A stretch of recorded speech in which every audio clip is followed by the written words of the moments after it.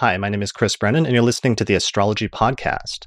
This episode was recorded on Saturday, February 1st, 2020, starting just after 3 p.m. at 3:03 p.m. in Denver, Colorado, and this is the 241st episode of the show. In this episode, I'm going to be talking with astrologer Demetra George about the use of the asteroids in astrology. For more information about how to subscribe to the podcast and help support the production of future episodes by becoming a patron, please visit theastrologypodcast.com/subscribe. Hey, Demetra, thanks for joining me for this episode. Yeah, it certainly is a pleasure, Chris. And this is the year I'm revisiting the asteroids, so it's very timely. Yeah, this is very timely because you're doing a number of new talks and workshops on the asteroids this year, and this has been a major part of your life for several decades now, right? Certainly. I would say the first 25 years of my astrological career was created by my exploration of the asteroids, and roughly from 1973 to the late 90s. And it was during that time that I wrote Asteroid Goddesses and began to teach the material all over the world. In the late 90s, I connected with the traditional Hellenistic astrology, and that's been a 20-year endeavor that now is like almost complete, and I wanted to reconnect with the asteroids one more time. Brilliant. All right. So we talked about some of this and we went over like your entire life story in a biographical episode in episode 73 of the Astrology Podcast. And people can definitely go back and listen to some of that, but I still wanted to touch again on like how you got started with the asteroids and how that became a major part of your career because you had a unique story with them in terms of how you got into them just by chance at your first astrology conference, right? Correct. It was in April of 1973, and I was living in the mountains of rural Oregon, and there was an astrology conference in San Francisco at Lone Mountain State College put on by the New York organization. And it was my very first conference, and I walked in as a very young woman, not knowing anyone. And standing off to the side of me was a very friendly-looking woman who I sort of sidled next to so it wouldn't appear as if I was totally isolated and alone. And she engaged me in conversation, and that turned out to be Eleanor Bach, who had recently published the very first asteroid ephemeris several weeks before. She had copies literally hot off the press in her satchel. And when she found out that my name was Demetra, that was the equivalent of the Roman goddess Ceres, which was the asteroid that prompted so much of her own curiosity. And that I lived on a commune in Southern Oregon involved in organic gardening. She was very curious to look up where Ceres was in my chart.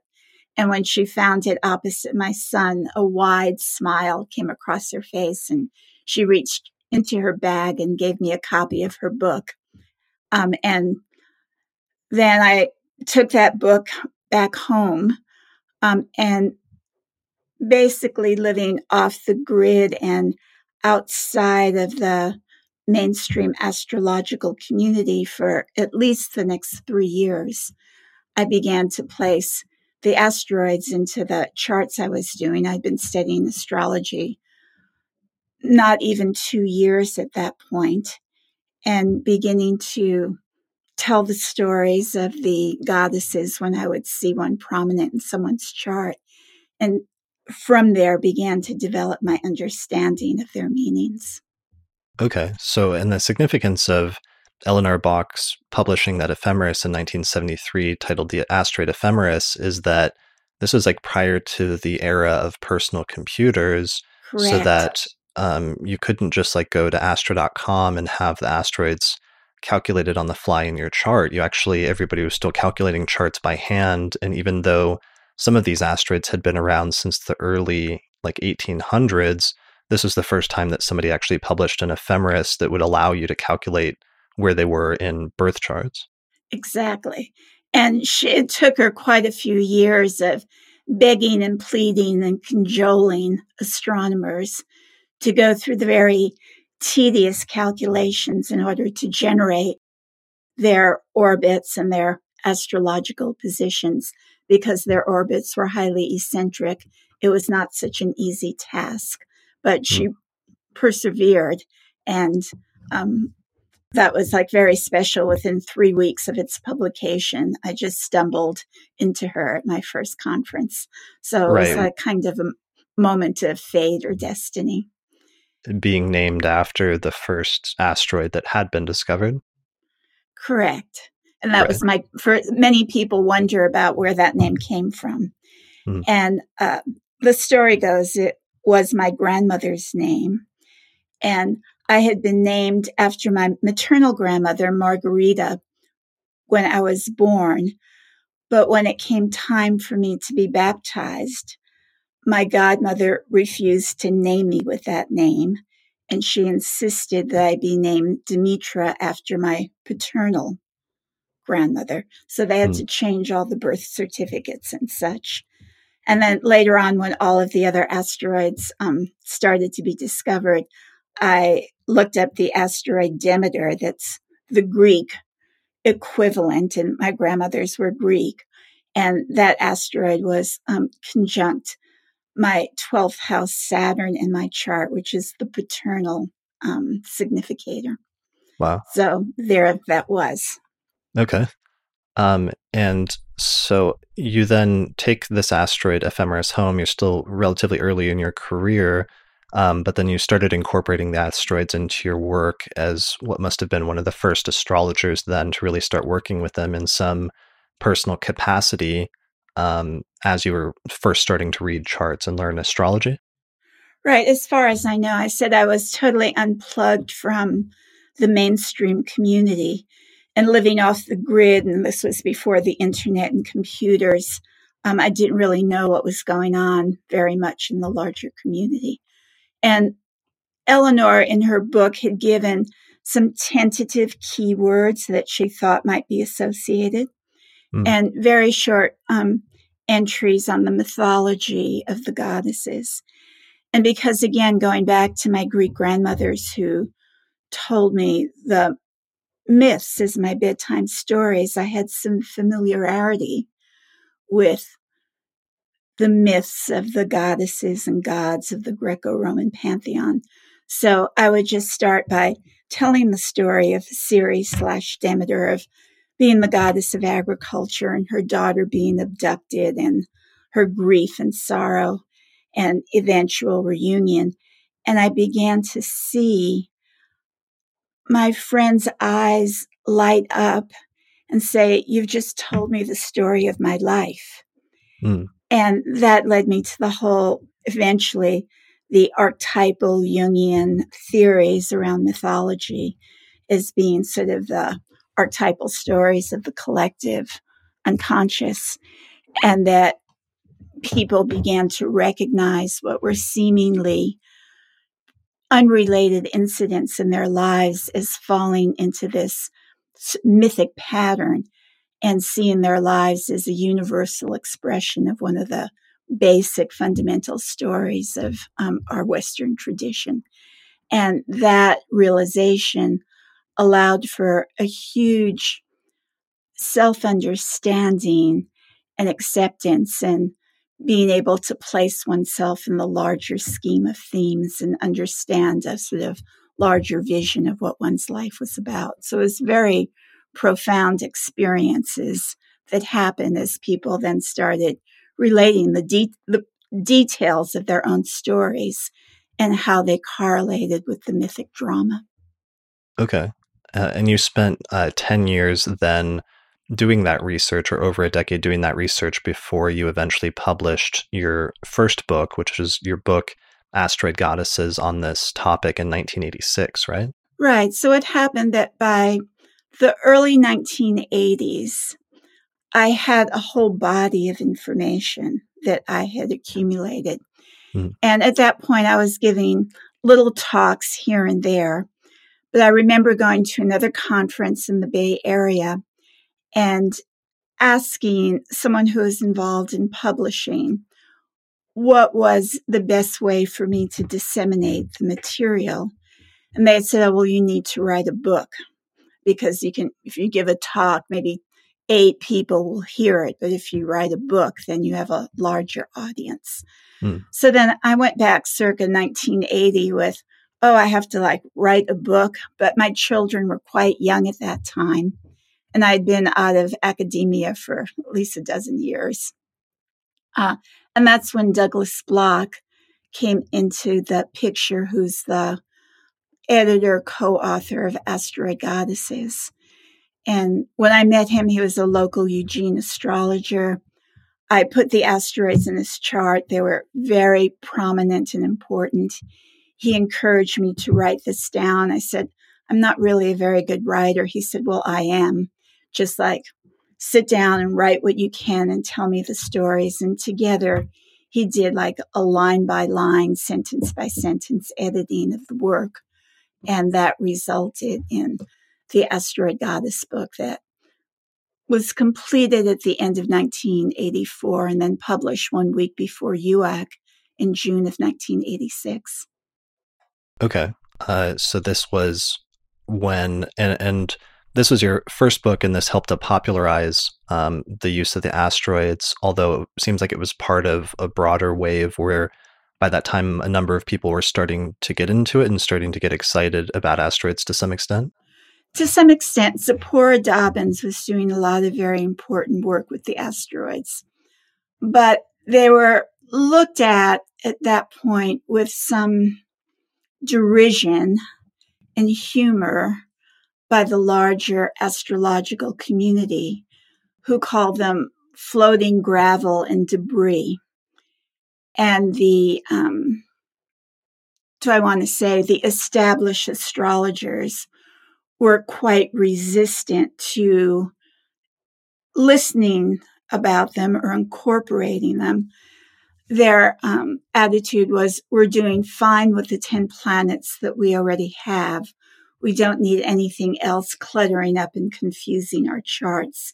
And besides, we've got our systems down and we really don't want to have to learn anything new.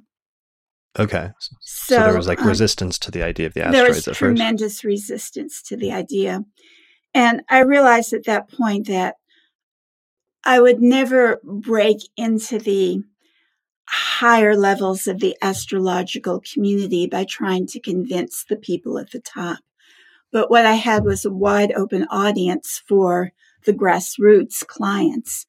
And the 70s and 80s was the height of the women's spirituality movement. And I connected with that and had huge audiences of women who were desperate to know where the goddesses were in their charts and how that shaped and influenced their lives. So, especially with Vicki Noble, who had a Mother Peace School, we did a lot of teachings in Europe and in the United States. And through the trickle up effect, these were people who also went to astrologers for readings. So as they went to their astrologer and said, well, what about the asteroids in my chart? That's what I want to know about. Mm. That was really what motivated established professionals to begin considering and incorporating them. Okay. And so here's the cover. I was looking for a cover. I can't find the first edition. I think this is the cover of the second edition, right? Right. The first edition is Wonder Woman characters. Oh, really? Okay. Yeah. Yeah, I've got to find that. Well, and also the title in the second edition was changed. So it's Asteroid Goddesses, the Mythology, Psychology, and Astrology of the Re-emerging Feminine. Right. That was the title in the first edition as well. Okay. So right there then in the title, part of the premise is framing the asteroids as part of the re-emergence of the feminine as a major sort of conceptual access point and sort of motivation for why the asteroids are important or why you were trying to integrate them and thought they were important to integrate into your astrology, right? Yes. And This is the basis of the new work that I'm creating this year for the asteroids, is I'm actually tracing the women's movement from around the time of the discovery of the asteroids right up to the present era of Me Too, and then looking at the charts of the current political candidates to see who's are speaking the concerns of the feminine.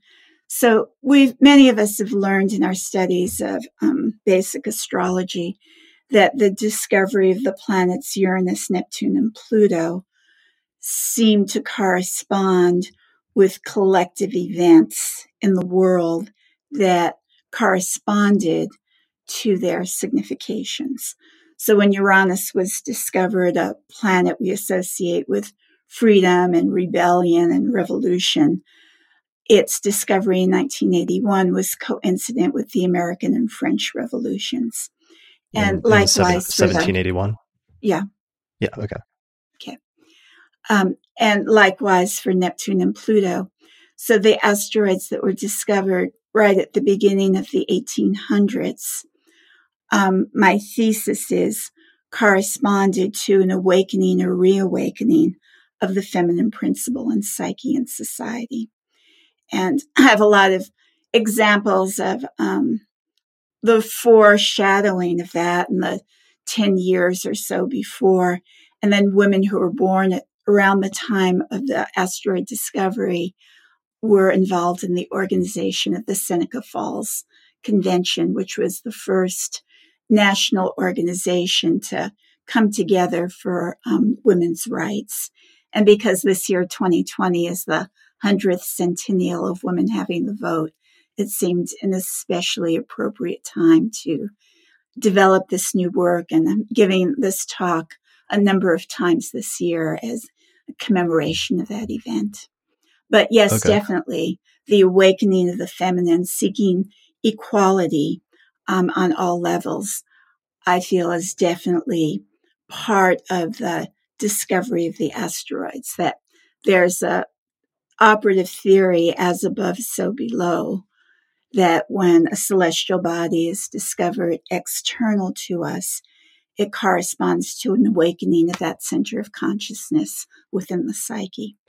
And so for new celestial bodies named after the goddesses of the highest rank in Greek mythology, definitely connected with that awakening. Okay, so the first 4 asteroids that were discovered between 1800 and 1807 were Ceres, Pallas Athena, Vesta, and Juno, and the astronomers who discovered them named them all after Greek or Roman goddesses, whereas up to that point, there were only 2 celestial bodies that were named after female goddesses, which were the moon and Venus, and the rest of the celestial bodies were named after male gods, basically, right? Correct. And there's a perspective that while throughout most of astrology's history, as far as we know, the major practitioners and clients were men. But in the last century and a half, most of the clients, certainly, and a majority of practitioners are women. And until the inclusion of the asteroids, we've been working with a pantheon of 2 feminine archetypes, the moon and Venus, and then 8 masculine archetypes. And by and large, the 2 roles that women have had available for their self-expression have been as wives, Venus, and as mothers, Moon.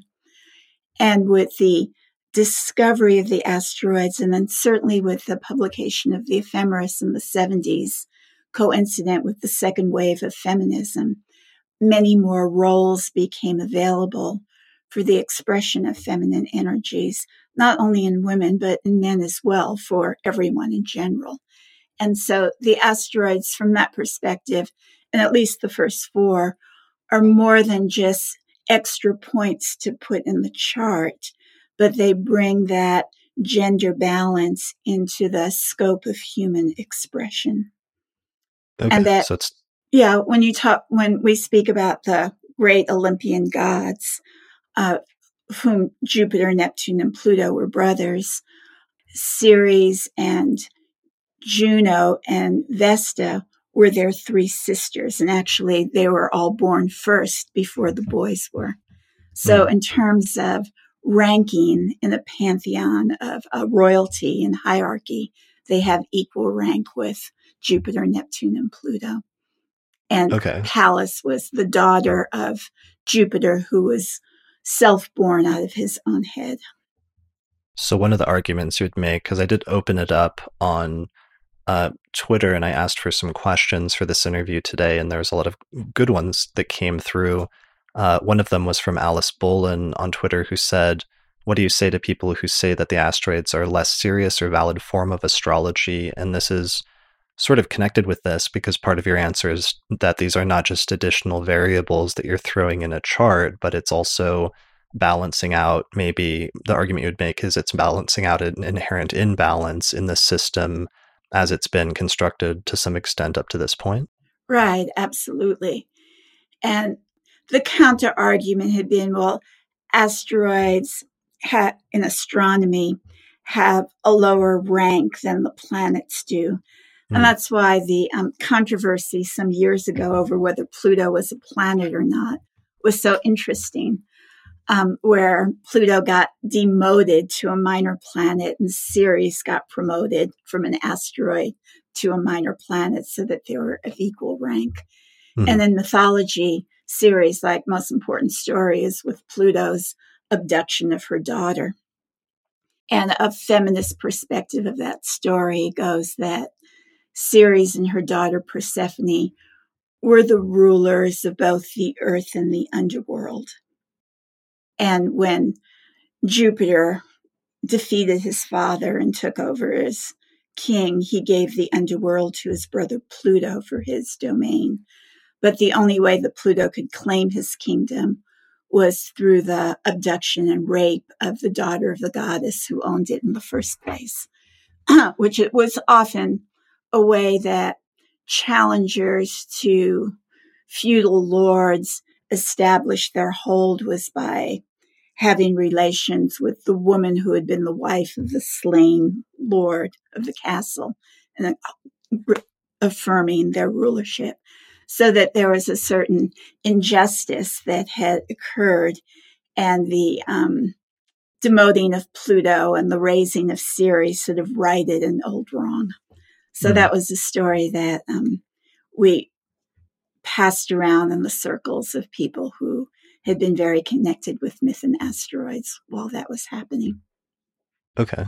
One of the points I want to clarify at this point is that part of the theoretical premise and the operational premise for your work on the asteroids all along is that the meaning of the asteroid's name or the name assigned to an asteroid, why somebody might say that that was just given randomly, like by some astronomer, and it doesn't have any inherent meaning. Part of the premise is that the name given to these celestial bodies that are newly discovered does have some sort of symbolic meaning or synchronistic connection with its actual meaning in astrology, right?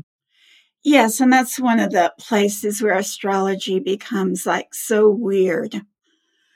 And in my 40, almost 50 years of doing astrology, my trajectory has been more toward a certain fate rather than free will. But it's not been the traditional Hellenistic astrology that's brought me there, but it's been the asteroids. And one of the and it's true that the astronomer who discovers an asteroid has a privilege of giving it its name. And then people say some astronomer who doesn't know anything about, Jung or the collective psyche or symbolism or astrology arbitrarily gives some random body this name, and you're saying that it then means that. And I have to say, yes, and I don't know why that works, but I've seen dozens and dozens of examples that it does. One of my stock stories is the chart of Prince Charles, who has the planet Venus in Libra, and within 15 minutes of arc are the asteroids Camilla and Parks.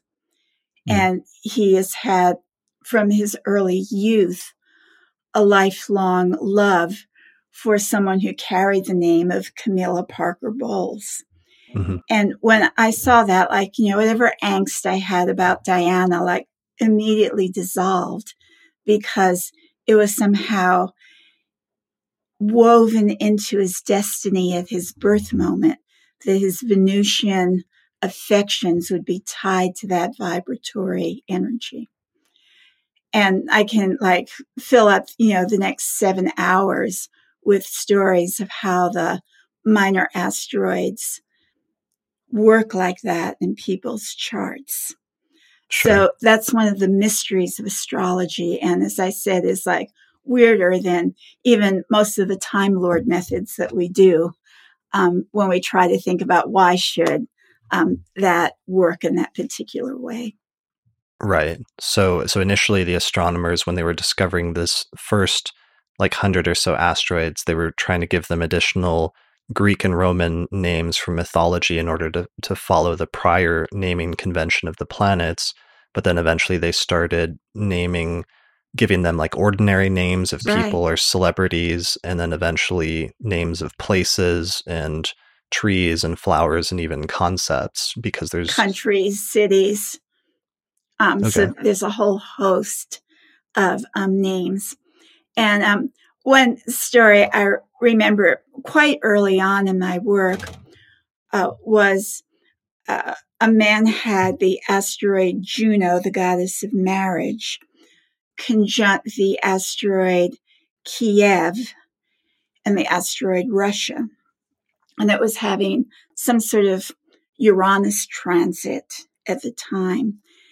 And I said, oh, the goddess of marriage is being activated in unusual and unexpected ways. Like, do you have any connection with anyone from like Russia or Kiev in particular?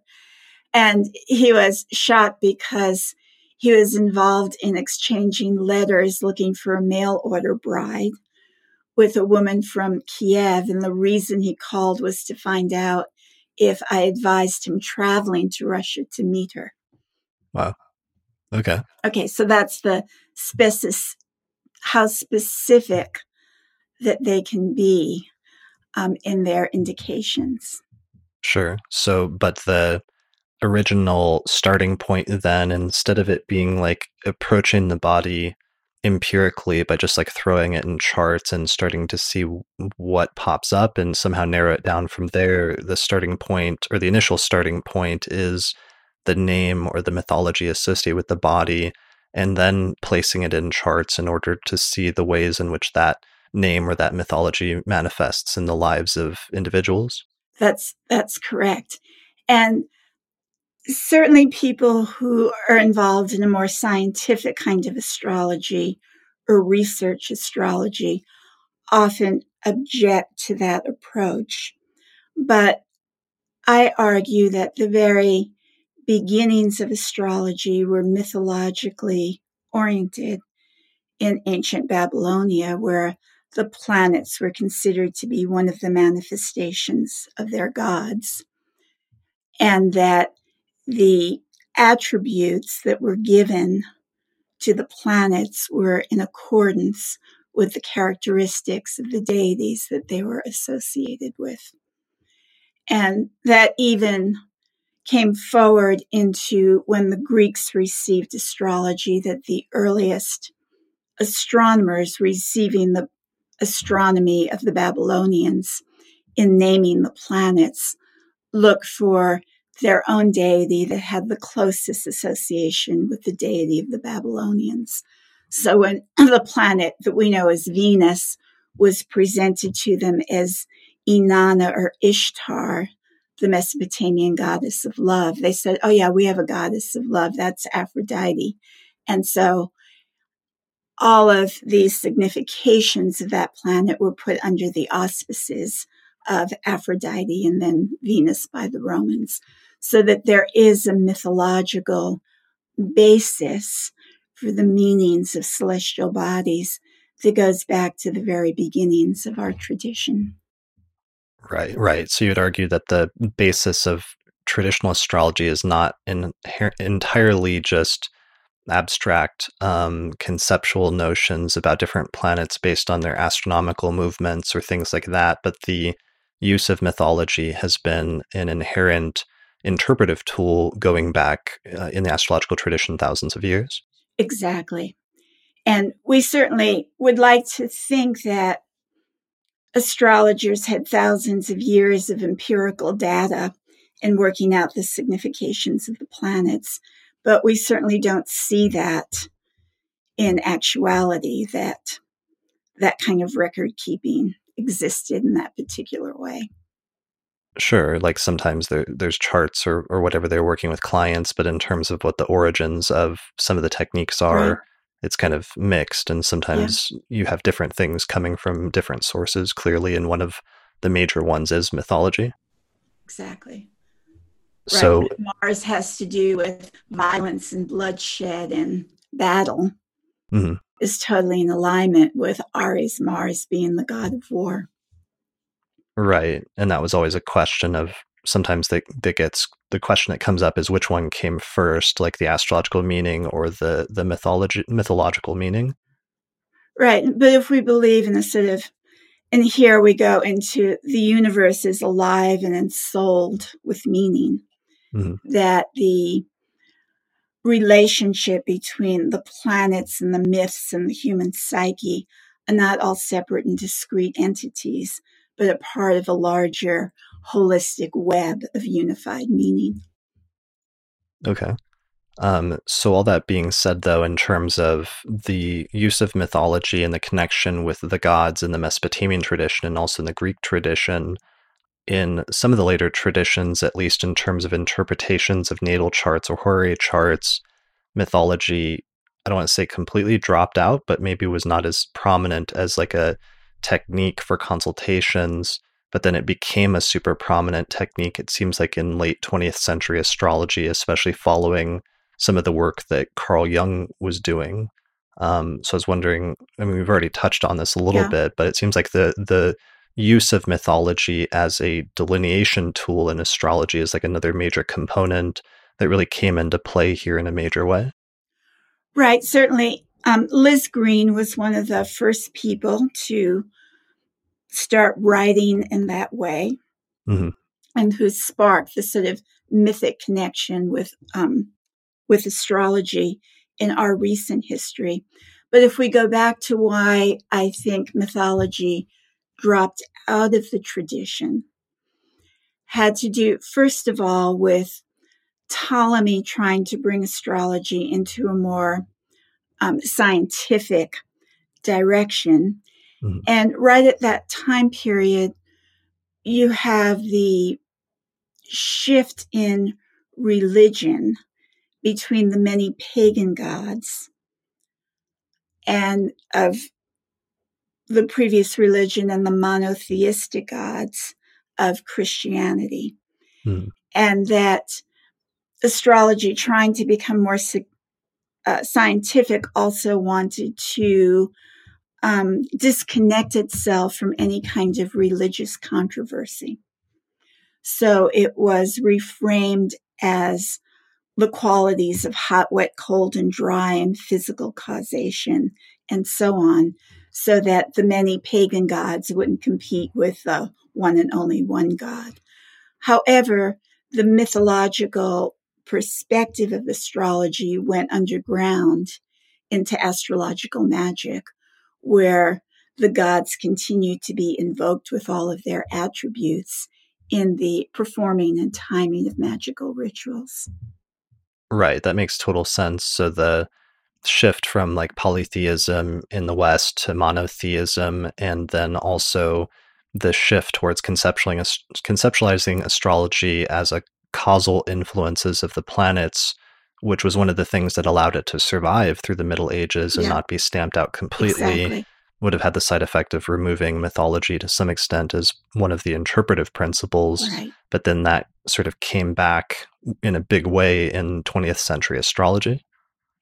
Okay. That makes a lot of sense. So then your book comes out in 86. That really does help to popularize the asteroids again, especially amongst the younger generations of astrologers. And then there was other major practitioners who contributed to the popularization of the asteroids around this time period in the 1980s and 90s as well, right? That's right. And Eleanor Bach was the first person who gave us the ephemerides. There were several astrologers, such as Nona Gwynn Press, who are part of the New York NCGR community where Eleanor was, that began working with them. Bill Meridian actually was another person who started working with the asteroids then and continues to do that now. And he has some very fascinating material on how he uses them with his financial astrology. Then on the West Coast, Zipporah Dobbins was fascinated by the asteroids, and her son, Mark Pottinger, created a software program so she could easily generate lists of asteroids. And Zip was one of my teachers in the early years where I got more closely connected with the astrologers while I was writing my book. And then because Zipporah Dobbins and her daughter Maritha were part of Neil Mickelson's ACS, Astro Computing Services, that was the company who was open to publishing my book because they had a personal history of working with this material. So there's a huge debt that goes to Maritha Pottinger and Neil Mickelson for believing in the project. And then when it was published in 1986, Neil was one of the organizers of UAC, and it had come out like a week before. And I said to him, is there, any chance of a cancellation at UAC so I could give a talk? And they came back and they said, well, yes, as a matter of fact, there is. Like, we can't pay you or give you a room or anything, but we'll give you a room in an open spot. Wow. And so we went to that conference, and Douglas and I got a table in the trade show where we were offering to look up asteroids for free in people's charts and write them in. And then at the bookstore, we sold a book to 10% of the people who attended UAC. And that was like a great launch for getting it out into the community right away. Wow, okay. So you made it a huge splash at the first United Astrology Conference in 1986 with the Asteroids book. Yeah. And then, so besides that, there's also in like the 1980s, Lee Lehman so published Lee Lehman a book. Did it. Okay. Al Morrison and Lee Lehman were the first people to put out the ephemerides of a number of minor asteroids. Okay. And that was the Ultimate Asteroid book? Well, the Ultimate Asteroid book came later. Okay. Some years later, but it was in late 1977. So I was working with the asteroids at that point, but I hadn't written my book. And I went to the post office one day. I was living in Waldport, Oregon. And there was this brown envelope filled with all of these ephemerides of 10 or 12 minor asteroids. And I thought to myself, how did they know to send them to me? Right. But I just once again, took them and started adding those into my chart. And it was Lee and Al who were responsible for publishing them. And beginning. Wait, do you still not know? Like, how did you end up with that? Right. Why they sent it to you? I still don't really quite know what mailing list my name had gotten on that I was sent that. It's another one of like those mysteries of how right. You're just like falling into falling into it, and being a little hippie girl on the Oregon coast and just going along with the flow, so to speak. Okay.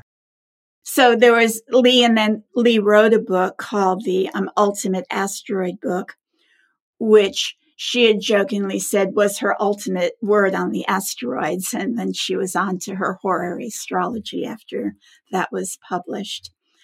Right. So she went traditional not long after that. Yes, exactly. Okay. And then Zane Stein was one of the first forerunners of getting the works on Chiron out, both the ephemeris and the initial research and publicity. And Melanie Reinhardt was one of the people who picked up on Chiron and the centaur asteroids associated with Chiron mythologically. Okay, so yeah, into her book, I'm trying to remember the title of Melanie Reinhardt's book, but that's one of the books that helped to popularize the use of Chiron and establish some of the basic interpretive principles for it after its discovery in 1977. Yes. Okay. And then who else? Barbara Henn Clow, I know she also. wrote another book on Chiron, and that was very popular for a period of time. And when we were discussing this, you were wondering about why Chiron seemed to have caught on and the asteroids didn't necessarily. Yeah, that was one of the questions that came in from one of the Twitter users who, let me find their name really quickly so I don't accidentally forget somebody, because that was a really good question, but they just asked, it's from Twitter user at Sky Insights 101, who asks, why does Chiron get so much attention? I definitely think its significations are valid, but is there a reason why the other asteroids are usually neglected in favor of that one? Which is really an interesting question, because I noticed in your book, in Asteroid Goddesses, it's really about the 4 original asteroids, goddess asteroids, Ceres, Pallas, Juno, and Vesta, and Chiron has a relatively short treatment in there. Right. Well, there are many answers to that question. Chiron is not technically an asteroid, first of all. Its orbit is out between Saturn and Uranus, and the asteroids are primarily in the belt between Mars and Jupiter. Okay, so you make a distinction. It's a different category of solar system objects. At the time I was writing the book, I already knew of a lot of the work that was coming out on Chiron, so I didn't want to reduplicate it and instead focus on the asteroids. So those were some of my choices for the book. But I can't help thinking that because Chiron was a male figure and the first 4 asteroids were all female figures, that the misogyny that has existed quite uniformly in our culture toward women was reflected to a certain extent in the astrological community by not being open to feminine principal celestial bodies, while they were quick to embrace a masculine one. Okay. Yeah, and then I think even for younger generations of astrologers, for whatever reason, when I came into the community in 1999 or 2000, Astro.com had Chiron as a default planet that's just in all charts by default, whereas the other asteroids aren't. There's something where you have to deliberately add them in. Right. And then on a simple level, Chiron is just one thing that you have to deal with and manage and learn about. The asteroids, it's almost like never ending. Okay, you start with the first 4, but then now there are 20,000 others. And where exactly do you draw the line? And seeing that may have been just too overwhelming or intimidating for many astrologers to be able to grasp and grapple with. Yeah, I was looking up some stats on Wikipedia, and it said that so the first 4 were discovered between 1801 and 1807, but then by 1868, over 100 asteroids had been discovered. By 1921, it was over 1,000, and by 2015, it was over 700,000 asteroids have been discovered, although not all of them have been named quite yet.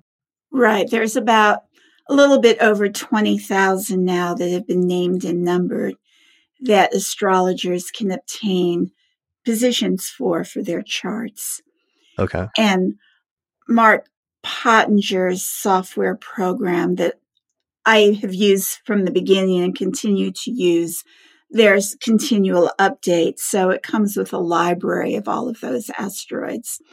I believe that David Cochran's Kepler Sirius program has an asteroid add-on that also accesses the larger list, and Solar Fire has one as well. But I don't think they have all the asteroids on theirs.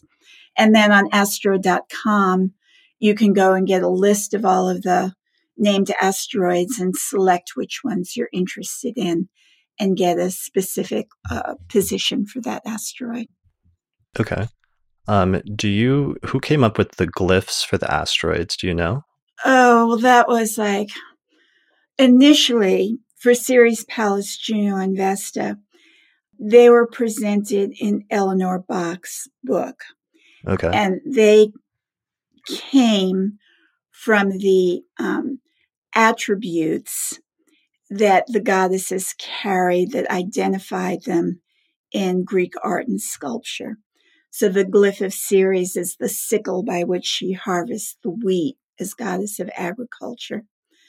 The glyph for Pallas Athena is the spear that she carries into battle along with her shield. The glyph for Juno is the scepter of royalty, and the glyph for Vesta is the hearth fire, and she was the goddess of the sacred flame. And here, do you have like today's chart up on the board? Is that what you're presenting? Yeah, so I'm going to share for the video, people watching the video version, a chart for right now that just shows the 4 asteroids, and then Chiron's still there as well, just to show so the why don't symbols. You go through and name them, starting with Vesta and Taurus. Sure. So Vesta's in the top left, and that's the hearth fire. Glyph is supposed to show the hearth and then the fire. Yeah. And that's at 15 Taurus in the top left in this chart. In the bottom, very bottom in Libra, at the bottom of the chart, is Juno. Okay. And she was the queen of heavens, later the sister and then the wife of Jupiter. So that's the scepter of royalty, which she holds. So it looks kind of almost like a sextile glyph at the top, or like a star and then a cross below it. Mm-hmm. And then over on the far right at 5 degrees of Capricorn right now, that is Pallas. That's Pallas Athena, and that's the spear. And she was a goddess of wisdom and of war. And so that is one of her military or battle tools, is the spear. Okay. And then just above that at 0 degrees of Aquarius right now is the glyph for Ceres. Correct. And she was the goddess of agriculture, among other things. And that's the sickle by which she harvests the wheat. So those glyphs were initially proposed, and because they were representations of the symbols that were used in ancient Greek art, there wasn't any controversy about them. They were quite accepted. But then as all the other asteroids came out, various artists started coming up with their own representations. And then there started to be these flames and wars in the asteroid community about, why are you using so-and-so's glyphs when I think you should be using my glyphs? Okay. Right. At that point, I said, I don't think I'm going to use any glyphs aside from the first 4. And I'm just going to write their names out in my chart and bypass this difficulty altogether. Sure. And then we've seen a little bit of that continue recently with some of the new planets being discovered, like Eris. And I've seen different astrologers coming up with certain glyphs and like passing around petitions to sort of get people to adopt their glyph as like the official one and stuff. And it's interesting seeing some of that stuff happening in our time. Of course. Yeah. All right.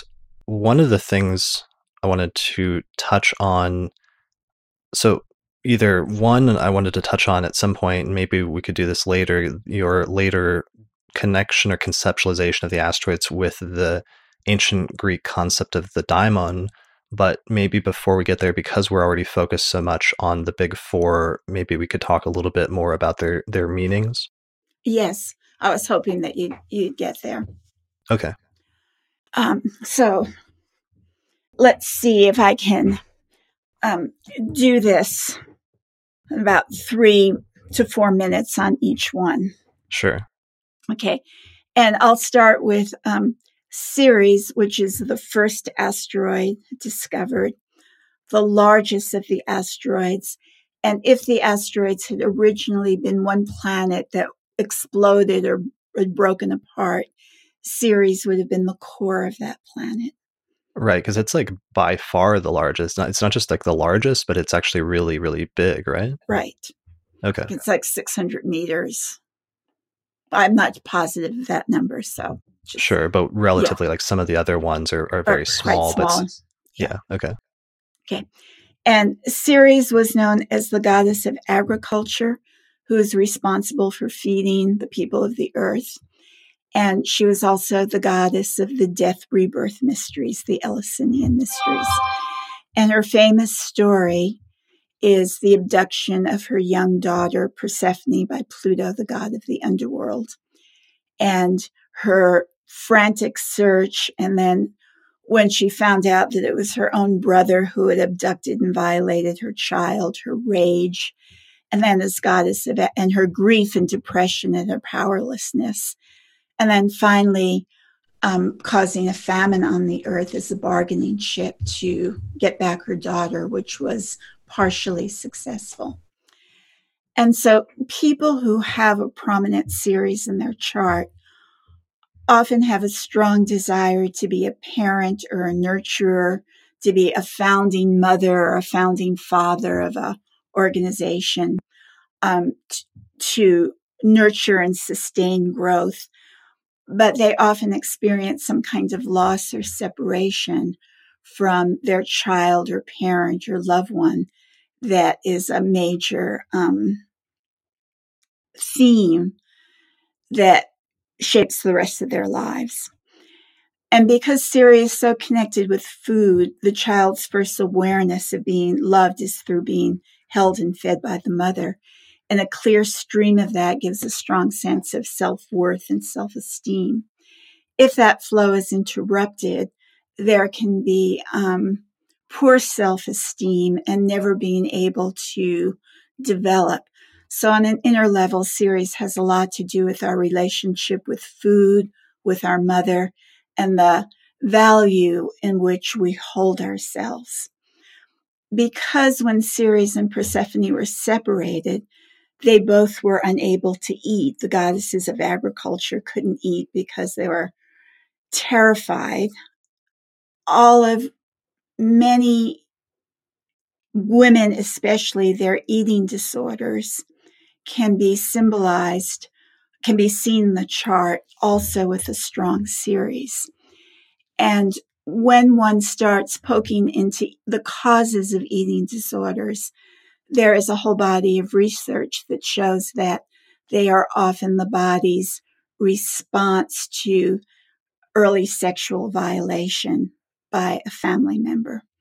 And when women feel that their world is no longer safe and they're terrified, one of the symptoms is the inability to partake of nourishment. So those are some of the themes that come up in sort of a depth psychology view of Ceres that are often profound healing places when looking at the charts of clients, to be able to surface those issues and to have a symbol which can address them. And one of the most important pieces is that of feeling safe is key to a kind of healing and self-integration. Okay. So that's Ceres. And one of the things that's interesting is that obviously there's a large part of that that's informed by the mythology, but now there's a large part that of the things that you're talking about that are informed by seeing thousands of clients and like seeing these themes come up over and over again in their lives when Ceres is like prominent in their chart in different ways. Correct. And so that's where it gives credence to the mythic approach, can be, verified through actual experience. Sure. And we have the asteroids Persephone and Proserpina, which is the Latin word for Persephone. So those are even more specific in this theme. Okay. Right, because sometimes there's families of asteroids that you'll look for to cluster together certain themes or certain groups of concepts. Exactly. So if I see a strong Ceres, then I'll also look for Persephone, Proserpina, the asteroid Demeter, and Pluto, and look for the correlations between those. And not to make this part go on longer, but I think that this example pulls some of that together. A person I know who had Ceres conjunct the ascendant lost her 3-year-old child in an unexpected fire. Her new husband was unable to conceive, so that there was a double loss of not being able to replace the child. They ended up adopting a child, and Ceres in her sojourn becomes the nursemaid to some other child, so that there is that theme. Then this woman had a green thumb, and she was an organic gardener, and she had a business running a bakery, so that there was the whole cultivation and preparation of food. As she got into her food, she became a nutritional counselor. Again, we're in the food thing. And that led her to many of her clients coming with stories of sexual abuse to become a therapist. And her latest emanation is working with the sexually abused children themselves. So in one lifetime, many of the different manifestations of Ceres all come together in one lifetime.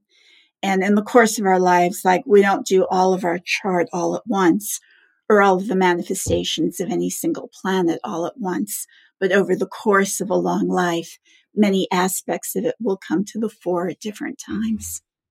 Okay, that makes sense. Okay. All right. So that is Ceres.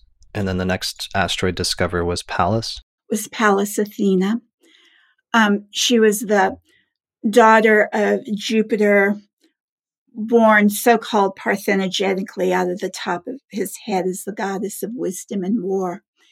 And she took her place right at his side, along with Apollo, as Zeus's favorite children and highest ranking. And she became the patron deity of Athens.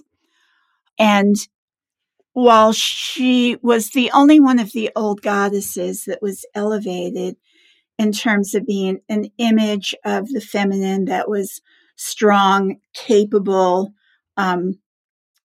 wise, strategic in battle. She was always beating Mars in the Iliad and totally humiliating him whenever they got into it with one another.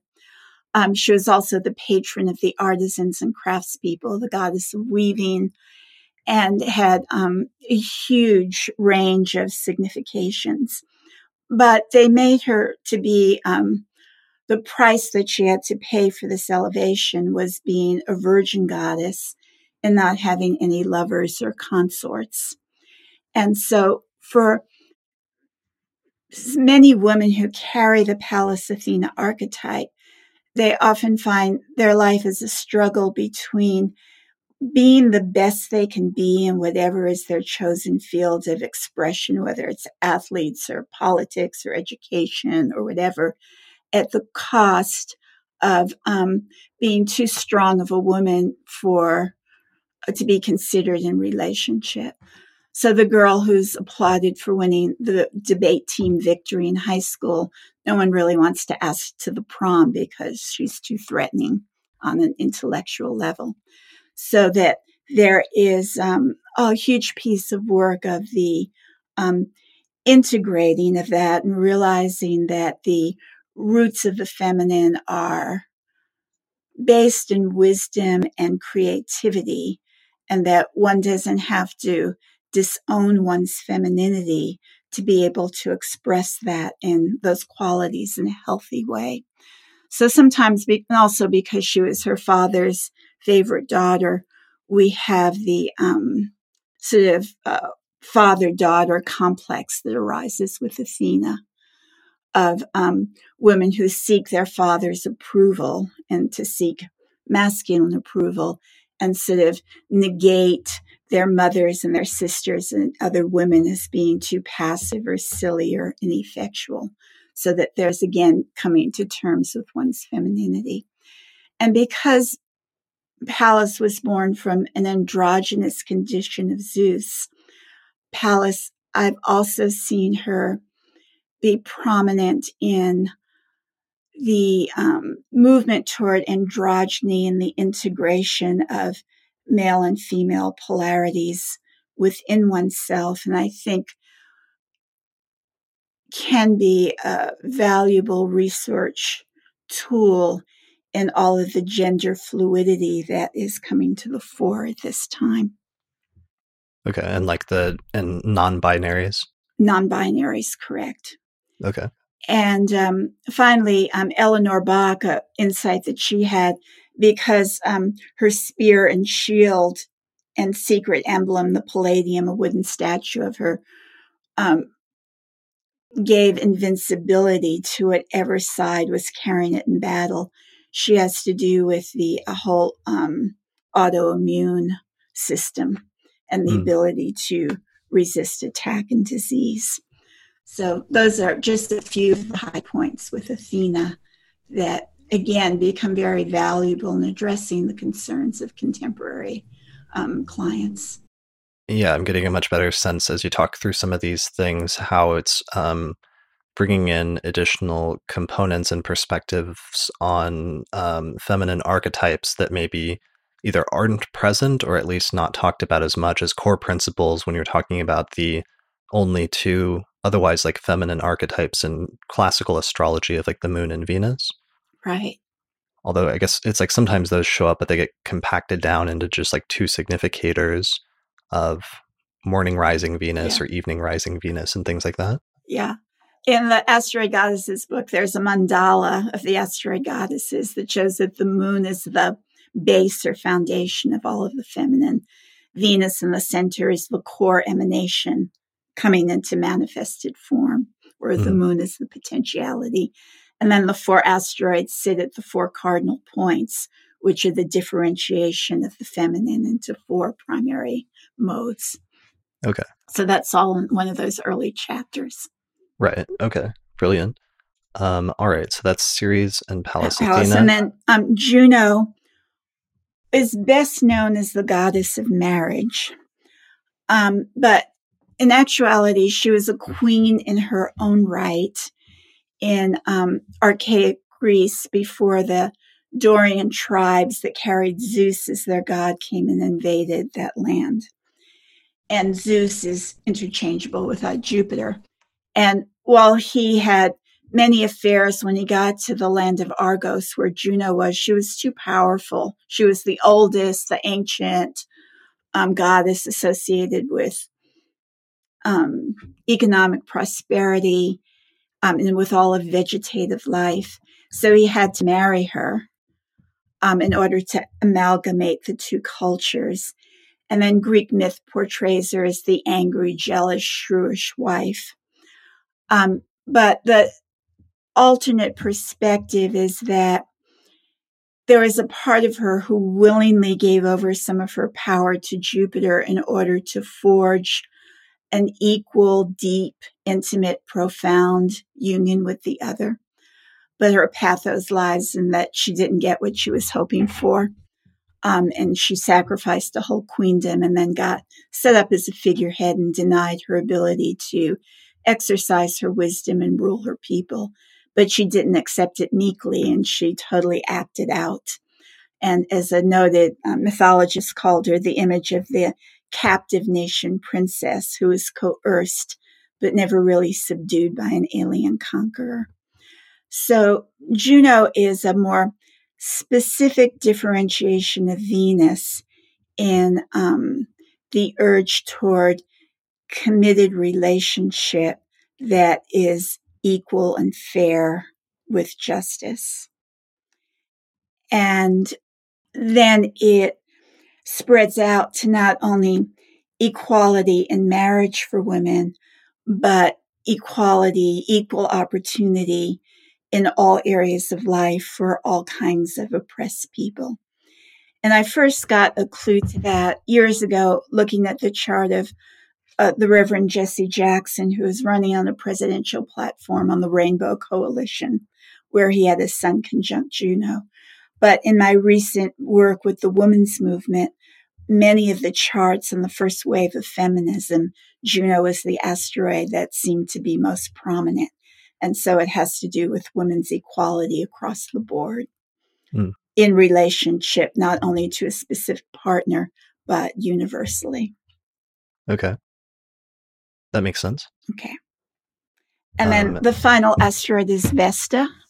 Okay. And Vesta is Hestia in Greek, the goddess of the hearth fire.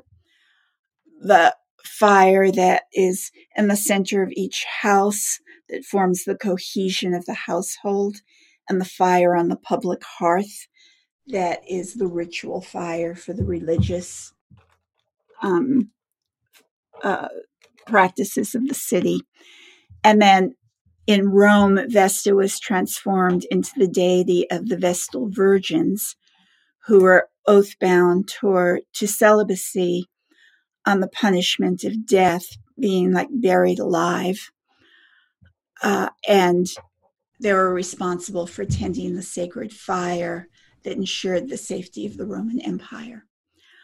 So the initial speculations on Vesta, and then the Vestal Virgins morphed into the nuns of the Middle Ages, and the old maids or spinsters by Victorian times. And initial speculations was that Vesta had to do with sublimation of one's sexual energy into either following a devotional or religious path like yoga, certain traditions in yoga that call for celibacy, or becoming a workaholic where one is totally focused on one's work to the exclusion of relationship, or of having that value of celibacy or being one's own person, being self-defined, not being defined via one's relationship to a child, a parent, a partner, a boss, anyone else. Then initially, when I put Vesta in charts and started talking about this, some people could relate, but some said, oh, that doesn't really describe me at all. Like I've had like lots of sexual encounters, whether I've been with someone or even when I've been with someone outside of that relationship. But many of them were fleeting and temporary that seemed like so right at the moment, but like so terribly like crude and gross and shameful afterwards. And this was sort of my first poking into pre-Hellenic, pre-patriarchal myths, and discovering that in ancient Mesopotamia, there were lineage of Vestal priestesses who tended the sacred flame that were unmarried, but among their most important functions were the sacred sexual rites, whereby they would have ritual intercourse within the temple complex in order to bring healing or fertility to the members of the community. There was a class of Ishtar's priestesses that would have ritual intercourse with soldiers returning from battle to cleanse them of the horror of their blood crimes before they re-entered society.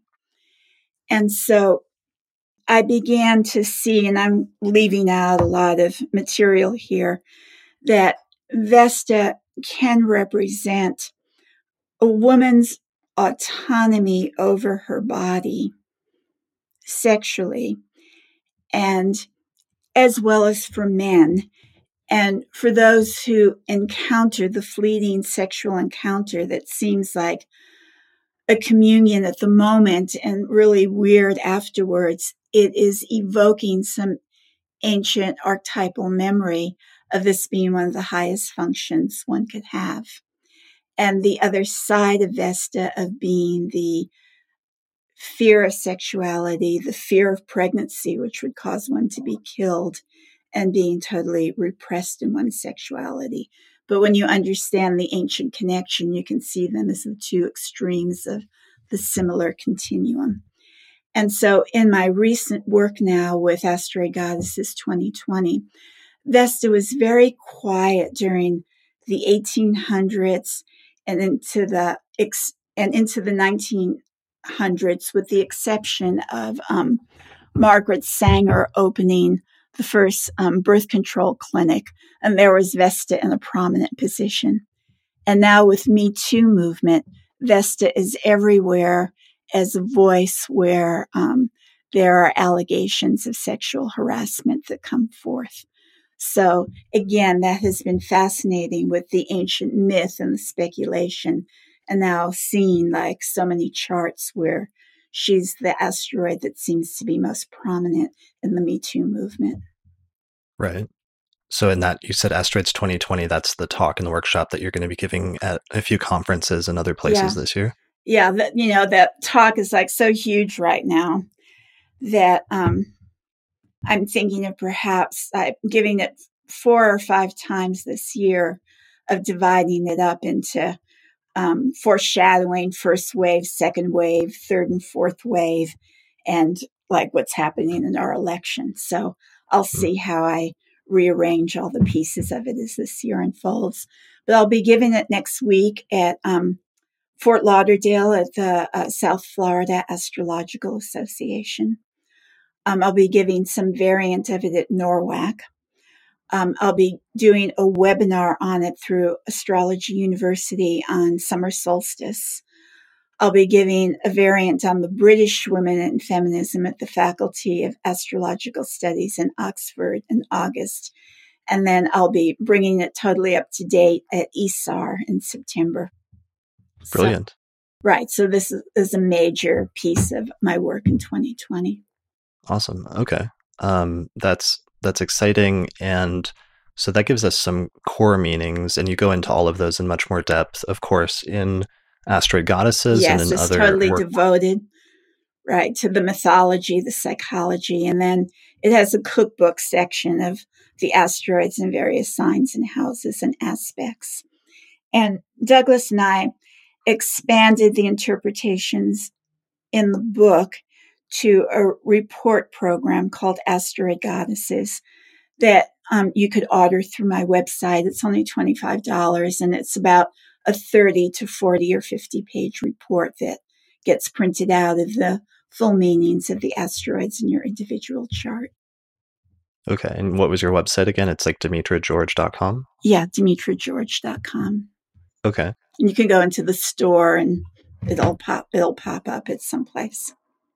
Okay. I know we're running out of time because you've got to go later, so I want to quickly try and get through a few other major questions to round this out. One of them, or two that are connected, is one, in the mid to late 90s, you got really into traditional astrology and studying Hellenistic astrology especially, and that's what your most recent as well as your forthcoming book is about, as we discussed in an episode, I think, a year ago. Yeah. But one of the questions is, how do you incorporate the asteroids into a more traditional framework?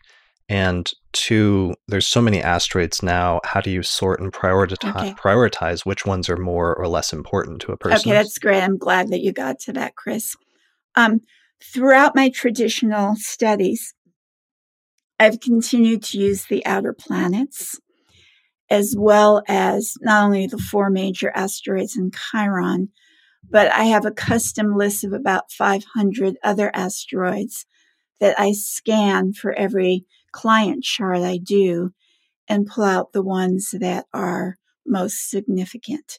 So I haven't abandoned the outer planets of the asteroids as I've been developing the Hellenistic traditional astrology, but I'm treating them in different ways and using the Hellenistic to establish the basic framework of the chart and to use the classical visible planets as rulers of signs.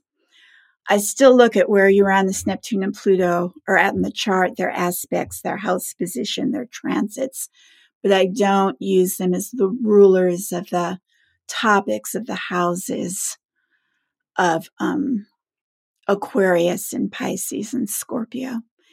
And then I layer in the asteroids, and while they have affinities with certain signs, I certainly do not use them as rulers of those signs.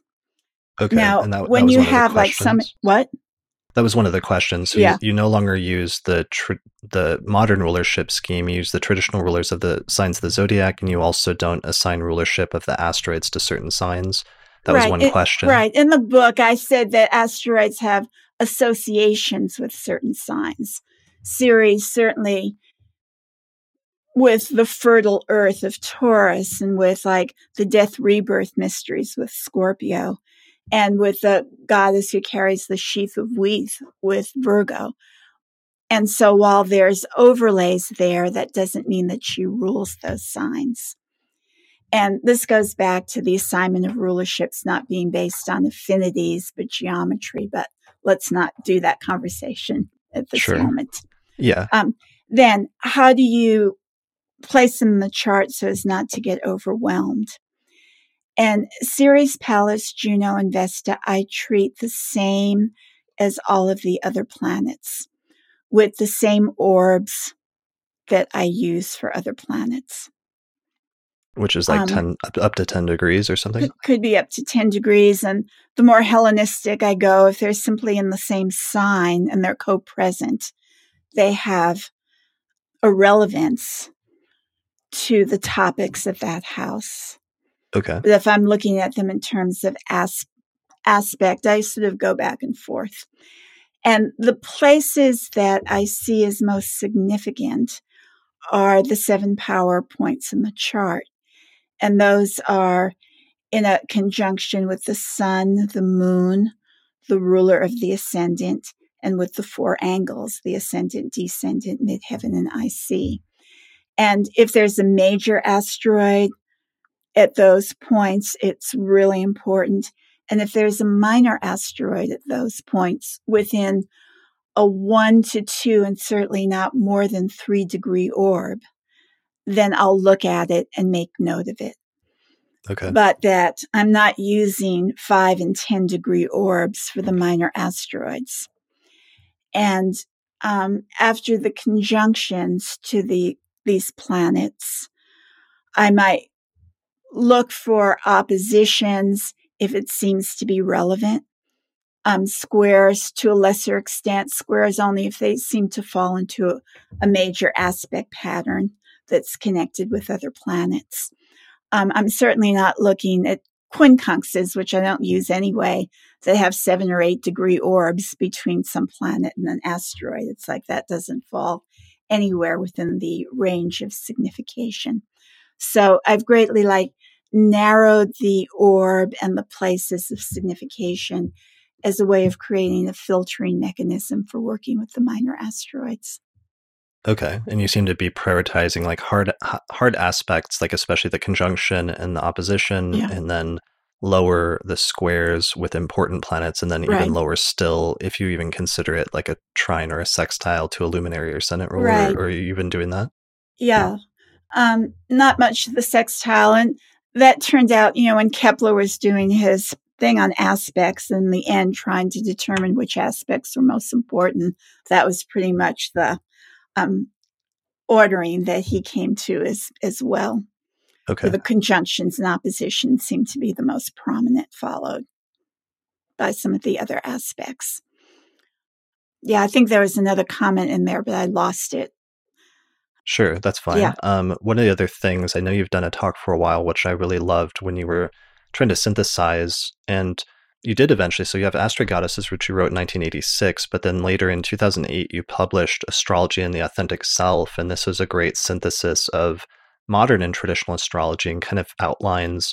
You do have a chapter where you bring the asteroids into a traditional context, and you do give, you outline your hierarchy of like high priority asteroid placements versus moderate versus low. So people interested in that should really check out that book for the synthesis, would you say? Or, I mean. Yeah, certainly that's a way of integrating all of that material. And then, you had said the thing about the asteroids and the daimons. Right. Right. And I remember at the very beginning of my exposure to Hellenistic astrology and Project Hindsight, sort of poo-pooing the asteroids, of course. And then going back to Schmidt with his asteroids and showing how the asteroid Plato was really important in this chart. And the second famous favorite philosopher was also keyly placed in the chart. And he challenged me. He said, oh, well, if you could find a place for the asteroids in the ancient cosmology, I might think more about considering them. So that led to the piece of work on seeing the asteroids as daimons. And in the ancient philosophical view of the world, the daimons were semi-divine spirits that were tiny and invisible, and there were thousands of them everywhere in the universe, and they were the attendants of the planets in the Corpus Hermeticum, who went about taking care of the details of the planetary decrees. And so then I posed this notion that the asteroids, of which there are thousands and were invisible and were tiny in the sky and gave the details associated with planets, could be correlated to the ancient view of the daimons. And that way found a place for them in both Hellenistic astrology and ancient cosmology. As these intermediate deities or Right. intermediate spirits between Right. the larger celestial realm and the realm of like individual human beings. Exactly. Okay. And the title of that talk, because that's on your website, I think it's Asteroids, Diamonds, and Fate, right? Yes. Okay. And there's a lot of examples of how the asteroid diamonds play out in specific charts. Okay. You know, I've worked with the chart of Jackie Kennedy a lot. And in her chart, she has the moon in Aries, and Valens calls the moon the significator, one of the significators of legal marriage. And opposite the moon, within a degree of the asteroids John and Aristotle, the name of her first and second husband. Then with her midheaven was the conjunction of the asteroid Maori and Temple, and the third great love of her life, to whom she was not married, was Maurice Templeman. And then with those were the asteroids Odysseus and Penelope. And I said, well, what does that have to do with this whole complex? And it turned out the island of Scorpios that she lived on with her marriage to Aristotle Onassis, when she sat on her deck and looked across the sea, there was the island of Ithaca that she could see, which was where the mythology of Penelope and Odysseus came from. So even there we have the confluence of the mythic and personal within the chart of an archetypal person. And we see the details of not only where you're going to end up, but who specifically you're going to end up being with. And there are many fascinating stories. Now, probably all kinds of people will run out and look up on astro.com the names of their significant others and see where they are in their chart. And that will be, for many of you, a big aha moment. Yeah. So, I mean, that's what you would recommend is look at personal names, sometimes places or locations. I know in terms of other minor asteroids, you said you had a short list of those that you'll look up in each chart that are mainly mythological ones, or what's your source? Mostly mythological, and some are common names and some are common places, and some are concepts, lust and fate and temperance and beer and oh yeah, you have a funny anecdote about the asteroid beer that you sometimes tell. I don't know if you want to go into it, but otherwise people might be wondering do you why. Remember it? Do you remember it? It's like it was just that it was like a there was a story once where I don't know if they were mocking or questioning the question of asteroids, but you had a client maybe once who for some reason you like threw the asteroid beer in their chart and it was like really prominent, like exactly conjunct their sun or ascendant. Yeah, conjunct their moon in the 6th house. Okay. And she was an alcoholic and it was a family problem. Okay. Yeah, so it's just like sometimes even random weirdly named asteroids. Bacchus, who's the god of wine. And I did a reading for someone at Norwalk years ago, and there it was conjunct this person's sun. And I said, like, do you have any connection, like, with wine? I just threw that out. And it turned out that he had a family vineyard and was a producer of high quality wine in California. Okay. So Yeah, Wow. so I can just go on endlessly with those examples, but they are there. And as I said, the use of the minor asteroids brings me to the edge of what is reasonable in astrology and sort of pushes me off the edge. And that's like one of the great mysteries that the asteroids hold for the contemplation of the cosmos.